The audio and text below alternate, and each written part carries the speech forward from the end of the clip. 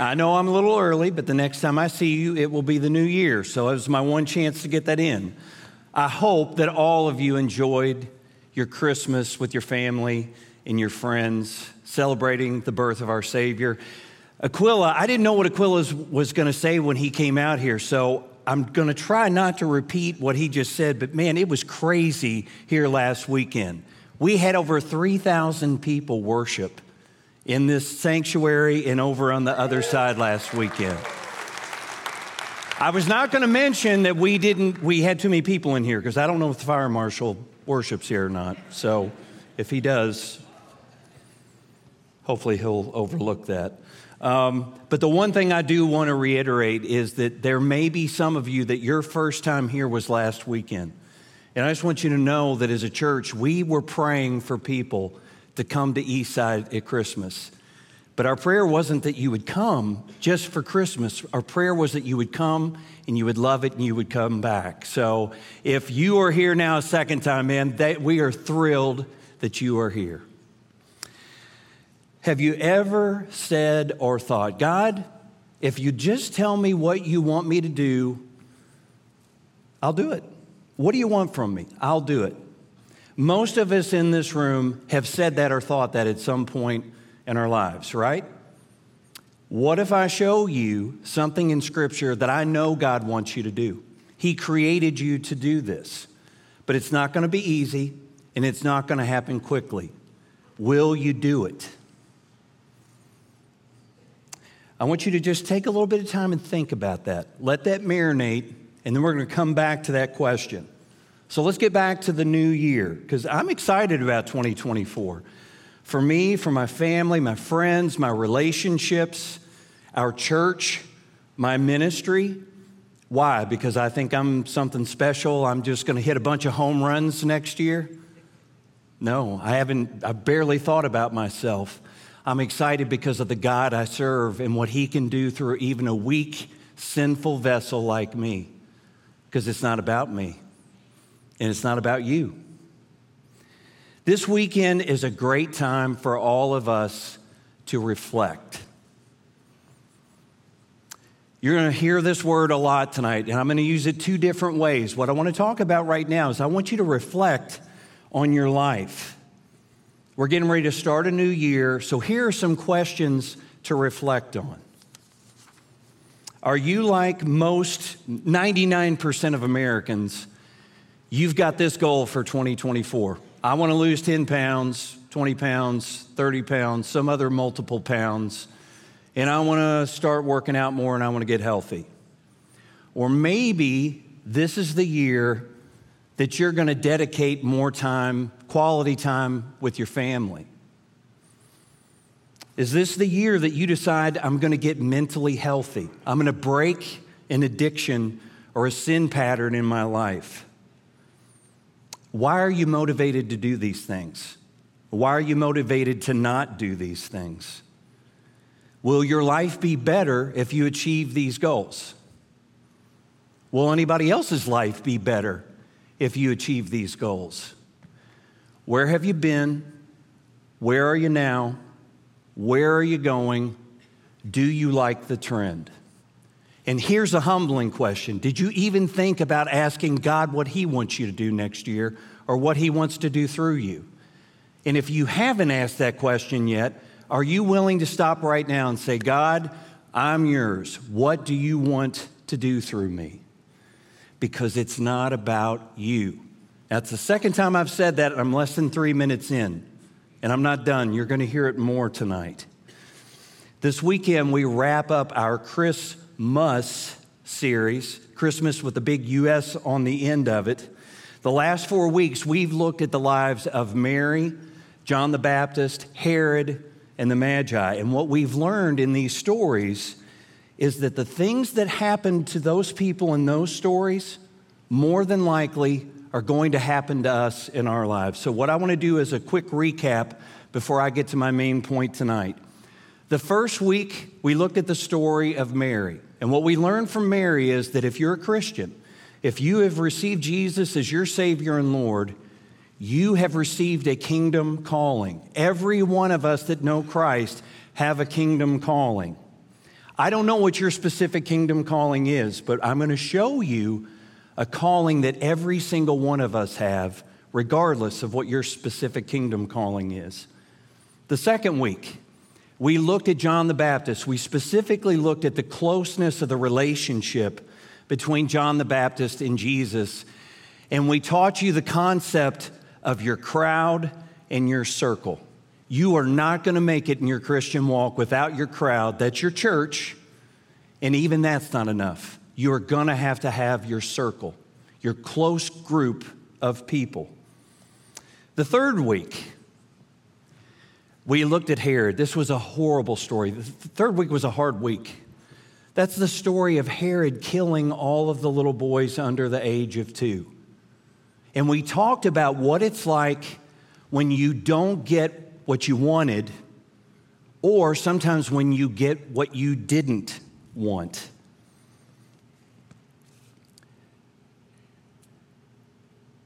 And how will you respond when Jesus doesn't come to your rescue?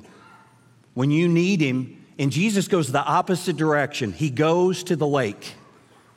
If you were here, you remember that, because that was the story of John the Baptist. As close as they were, Jesus knew that John the Baptist was going to be killed, and he did not go rescue him. And then last week, we looked at the Magi. And we talked about searching for God, that all of us, whether we know this or not, we're searching for God. And because we are, there's opposition. There's an enemy that does not want us to find God. And we'll know that we found him when our life is advancing his instead of his life advancing ours. In other words, we're here to bless him instead of constantly demanding and expecting his blessings. And we're going to talk about that a little bit more tonight. In our last ChristmUS story tonight, we put the microscope on the central person of the Christmas story, Jesus himself. And we're going to look at John the Baptist again, but from a different perspective. And this Christmas account is very different from what we've read the last 4 weeks in Matthew and Luke. There's no mention of Mary or Joseph. There's no shepherds. There's no Herod. There's no Magi. There's no manger nativity scene. John, the apostle who wrote this gospel, this is the story he started his gospel with. And he was focused on the deity of Christ, the fact that Jesus was God. God became a man. The infinite became finite. The eternal one entered time. The invisible became visible. We're going to be in John chapter 1. I'm going to read this to you, but we're also going to have it up on the screen, verses 1 through 14. As I read, I want you to pay close attention to the words that I have highlighted up on the screen, because we're going to talk about that more tonight. So John 1, in the beginning was the Word, and the Word was with God, and the Word was God. He was with God in the beginning. Through him all things were made. Without him nothing was made that has been made. In him was life, and that life was the light of all mankind. The light shines in the darkness, and the darkness has not overcome it. There was a man sent from God whose name was John. And he's talking about John the Baptist here. He came as a witness to testify concerning that light, so that through him all might believe. He himself was not the light. He came only as a witness to the light. The true light that gives light to everyone was coming into the world. He was in the world, and though the world was made through him, the world did not recognize him. He came to that which was his own, but his own did not receive him. Yet, to all who did receive him, to those who believed in his name, he gave the right to become children of God. Children born not of natural descent, nor of human decision or a husband's will, but born of God. The Word became flesh and made his dwelling among us. We have seen his glory, the glory of the one and only Son, who came from the Father, full of grace and truth. Well, there's about 5 sermons worth of material there. I'll spare you. I'll hit a couple of points really quick, and then I'm going to get to my main point. First thing I want to point out to you, did you hear how John started his gospel? It started with the words, "in the beginning." Have you heard that before? That sound familiar?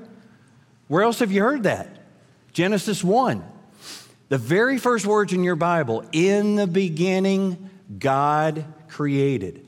John starts with "in the beginning." It's a mirror. It's a reflection. There's that word, reflection. It's reflecting Genesis. And what was the story of Genesis? Creation. So John, once he talks about the word, he immediately starts talking about creation. The next thing that we have to deal with is, what is the word? Well, the better question is, who is the word? Because you see that the word is capitalized. That is a person's name. That is Jesus. That's one of Jesus's names. Now, this is a side note. If you're in a life group, you got a homework assignment, okay? I want somebody in your group to do some research on the Greek word logos, Logos. That is the Greek word that is used there in the text for the word, because that word meant something very important to the Jews, and it meant something very important to the Gentiles.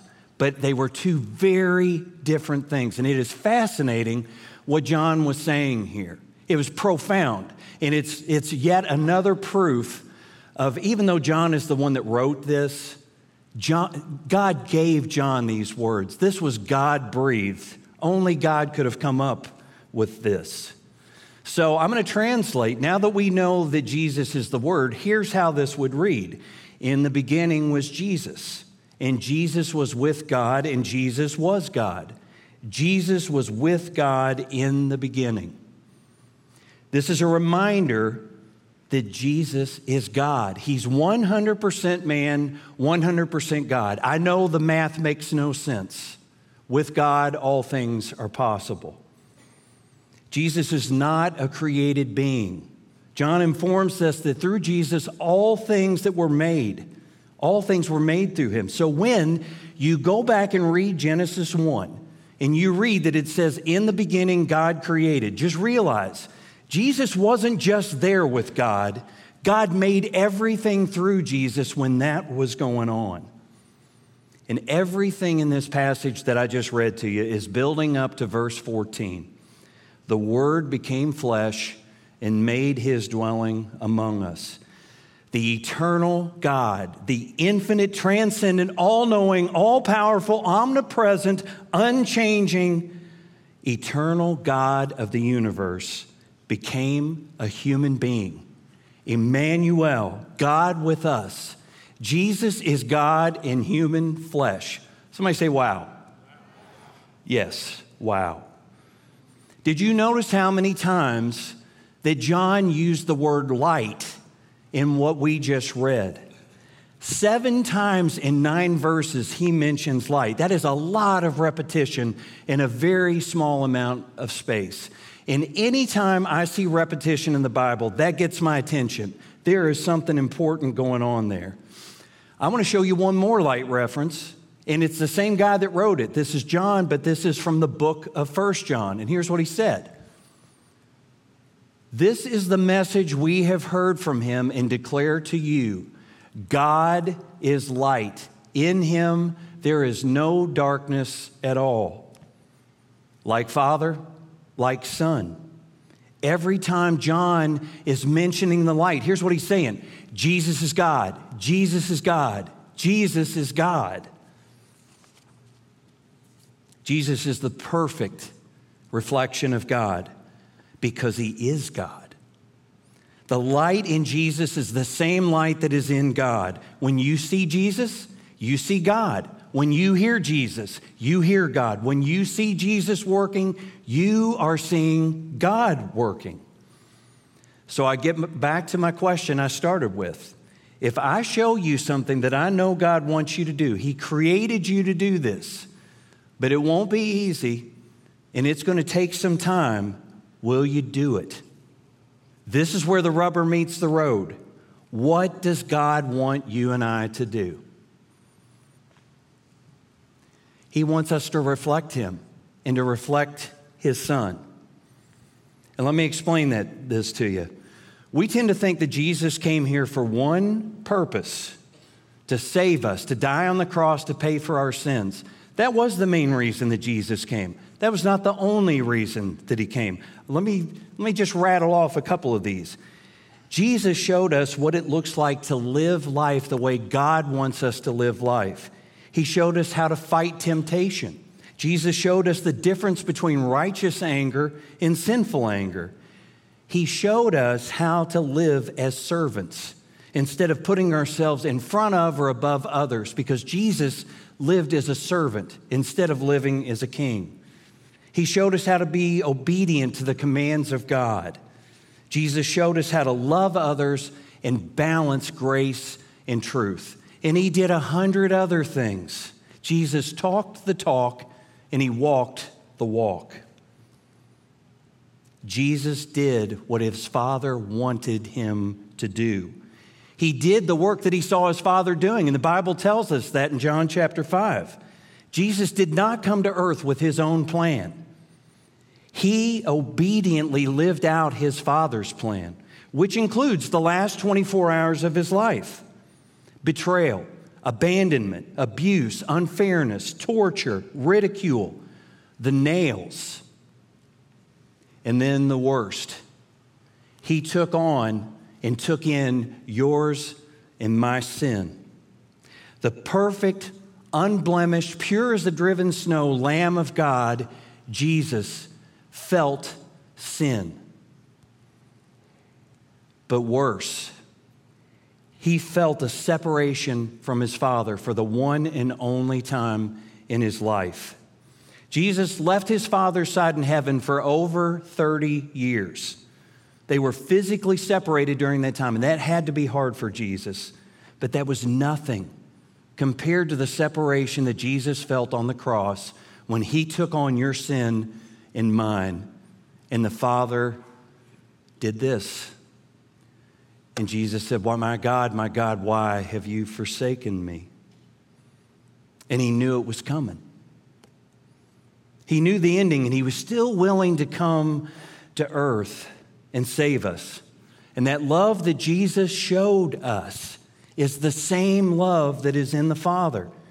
Jesus came to introduce us up close and personal to God, His Father, our Father. He perfectly reflected the Father, and now He expects you and me to do the same. If you have received Jesus Christ as your Savior and Lord, that same light that is in God and the same light that is in Jesus was imparted into you when you were baptized in the form of the Holy Spirit. Well, what are you supposed to do with that light? Reflect it. Reflect the Father. Show it to others. Here's what Jesus Himself said in Matthew 5. You is us, believers in Christ. You are the light of the world. A town built on a hill cannot be hidden. Neither do people light a lamp and put it under a bowl. Instead, they put it on its stand, and it gives light to everyone in the house. Is there more on that one? There we go. It was coming.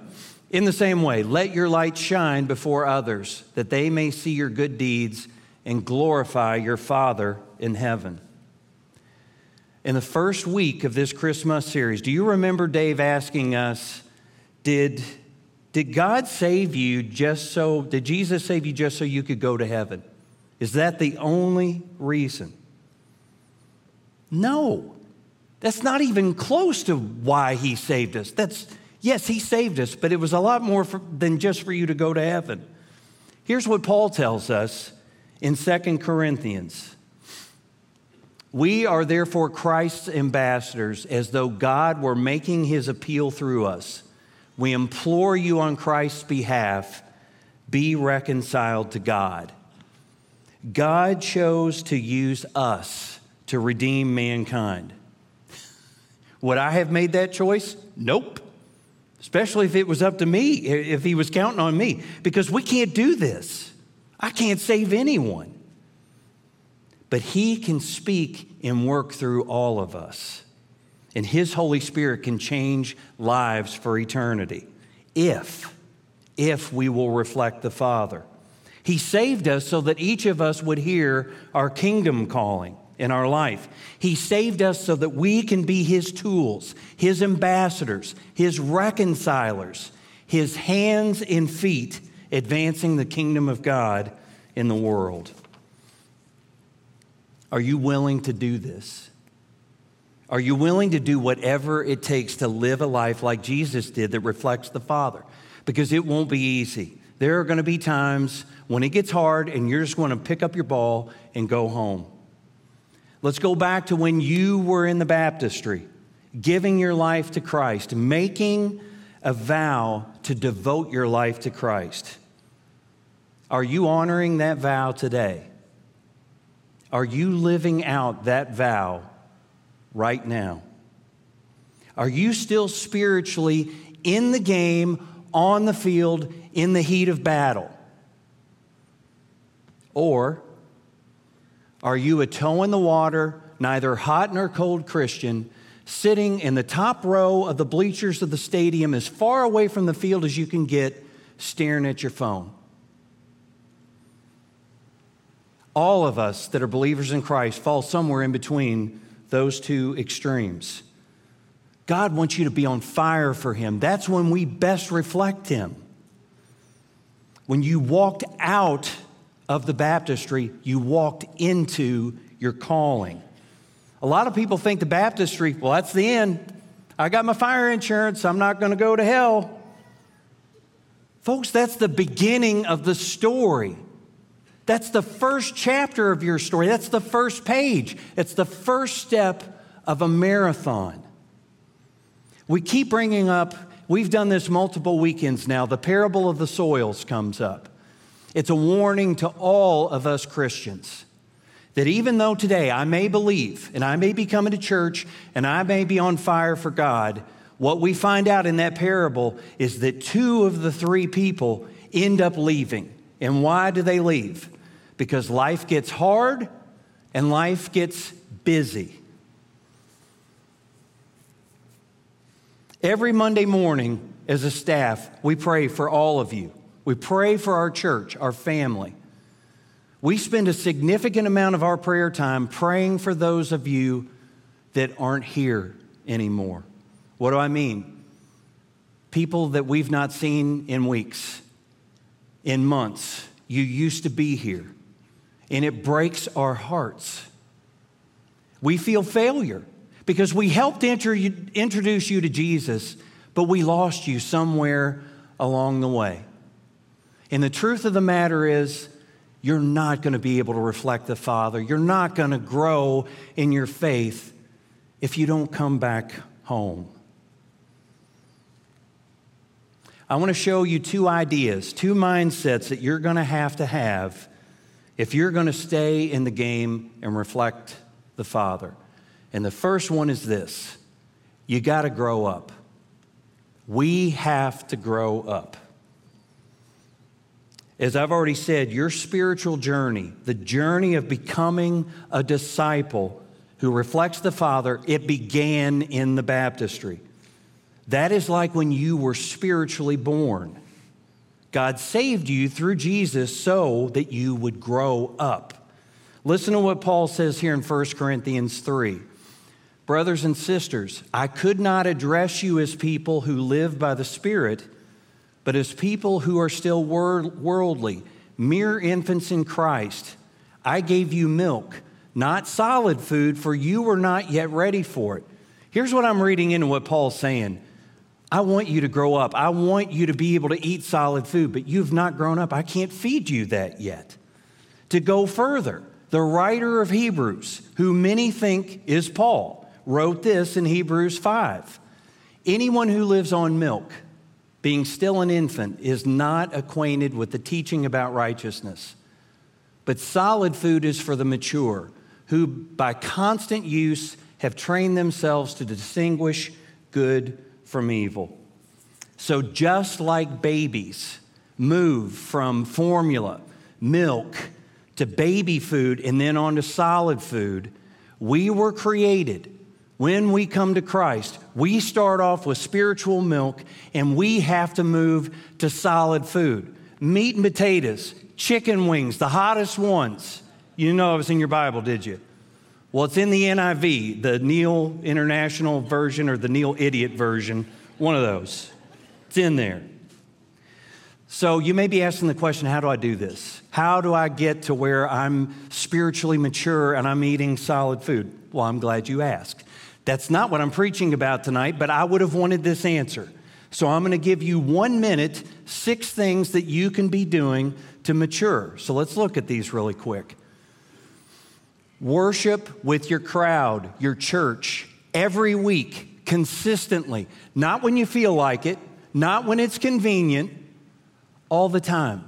Be here. Spend meaningful time in God's Word daily. Spend meaningful time in prayer with God daily. You're picking up a theme here. You got to be consistent. Serve God. So whether you knew this or not, you may not be called to be a pastor. You may not work on a church staff. I was a minister before I ever started working here, and so are you, whether you know that or not. If you know Christ, you are a minister of reconciliation. So whether you ever work on a church staff, God expects you to go out and work. Serve Him. Grow with others. Okay, so this gets back to you have to have your crowd, you got to be in church, but you also have to have your circle. Folks, if you are not in a small group, you need to be in a small group. Yes, this is self-serving. I'm the discipleship pastor and I manage groups. But I'm telling you, you're not going to grow and you're not going to stay in the game unless you get in a group. So if you're not in one, we need to talk. The last point, as you're growing, you then should make other disciples. You're going to reproduce. You're going to make other disciples. So I want to go back to your goals for 2024. While you're losing that 10, 20, 30 pounds and working out, you think you could fit one or some or all of those into your goals for next year? What are your priorities? The other mindset that you're going to have to reflect the Father and stay in the game, we actually learned it last week when we were talking about the Magi. It's not about you. I've mentioned that a couple of times tonight. It is not about you. It is about Him. Always has been, always will be. There are a whole lot of things that are for us. Salvation, an abundant life here on earth through Christ. That's for us, but that doesn't mean it's about us. It's about Him. Somebody has to be thinking this, or you thought it earlier. Yeah, Jesus reflected the Father. He's God. I'm not. You're right, but just realize that same light that is in the Father and in Jesus is in us in the form of the Holy Spirit. And I want to show you from this reading the human being who best reflected the Father, because we've already gotten this answer tonight. It's John the Baptist. So let's reread this section. There was a man sent from God whose name was John. That's John the Baptist. He came as a witness to testify to that light, so that through him all might believe. He himself was not the light. He came only as a witness to the light. And here's what Jesus himself said about John the Baptist. You talk about the greatest compliment that you could ever get. This is Jesus talking about John the Baptist. Truly I tell you, among those born of women, there has not risen anyone greater than John the Baptist. How would you like Jesus to say that about you? Why did he say that? What made John so great? Because it wasn't about John. It wasn't about him. He knew that. He lived that. He accepted that. His life was all about pointing everyone to the light, to Jesus. He lived his life so well. Did you catch this? The scripture had to remind us that he wasn't the light because he looked like he was the light.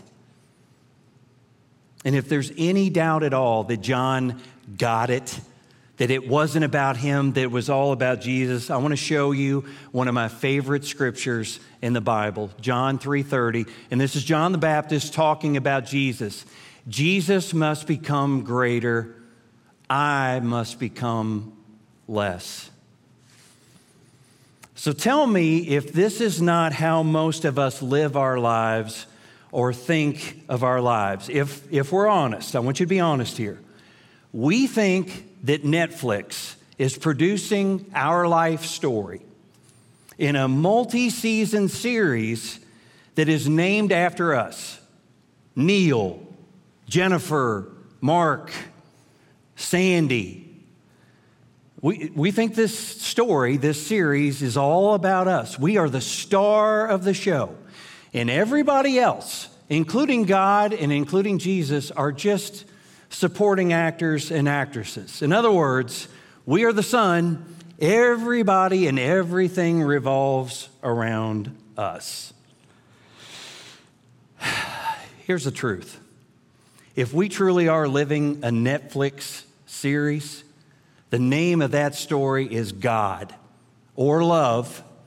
And there's three main characters. They're the only ones that really matter in this story: the Father, the Son, and the Holy Spirit. You and I, even if we live 100 years on this planet, we show up for one episode of that story for about 10 seconds. If you blink, you wouldn't even see us. When they ran the credits at the end of the episode, your name didn't even appear. We don't like that story. We don't like that at all, because it's not about us. And if you want to live your life as the star of the show, God will let you. I see people living that way every day. Unfortunately, I'm one of them sometimes. But if you are willing to become less so that He can become more, He will do things through you that will make you feel like the star of the show, even though you don't do it. He's doing it. But that only happens if you become less and reflect the Father. When you become less, you become a mirror. You become like a shiny piece of metal or silver that's out in the sunlight. When you have to be the star of the show, you're not going to reflect anything. Instead of reflecting light, all you're going to do is absorb it. You're going to hog it. There's no way anything's going to reflect. I want to wrap this up with a story that I heard in my Sunday school class 25 years ago. I've changed the story just a little bit, but the heart of the story is pretty much the same. And it's all about the process of becoming a disciple so that you can reflect the Father. To grow up and to get rid of this mindset that it's all about me, God has to purify us. He has to prune us. He has to discipline us. It is not easy. It is not fun. It takes a long time. In fact, it's going to take the rest of your lives. It's going to take the rest of my life. God is still going to be working on me when I take my last breath. But this is how God makes us more reflective of Him. A grandfather is sitting at the dinner table with his grandson. We'll just name him Tom. Tom's in his early 20s, and he has had a really rough year. Just problem, trouble, just one thing after another. And the problems have been enough that Tom is now to a point where now he's doubting his faith. Why is this stuff happening? Am I being punished? Am I being attacked by the enemy? Is this Satan doing this? Is this just the result of me living in a fallen, cursed world? Or maybe God just doesn't care. So the grandfather says to Tom, I want you to go to the factory tomorrow morning and see my buddy. You know who I'm talking about? And Tom said, yeah. He said, he knows you're coming. All I want you to do is just watch what he does and listen to what he tells you. Tom loves his grandpa, but here's his response. I'll go. I don't know what in the world I'm going to learn about God watching somebody run a furnace in a factory. And grandfather just said, just trust me, okay? All right. So Tom shows up the next morning, 8:30 sharp, and his grandpa's friend is there at the door to meet Tom. They have some small talk for about 15 minutes, and then this guy who is a silversmith, and he's been doing this job for years. That is his furnace that he's been at for years. He takes Tom over. Tom can already feel the heat coming off of this furnace.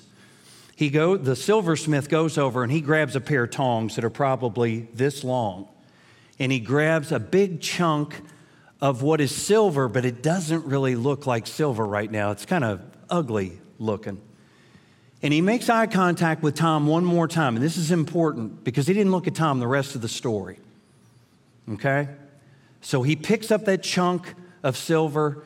He says something to Tom, and then he turns his head and he puts that chunk of silver into the fire.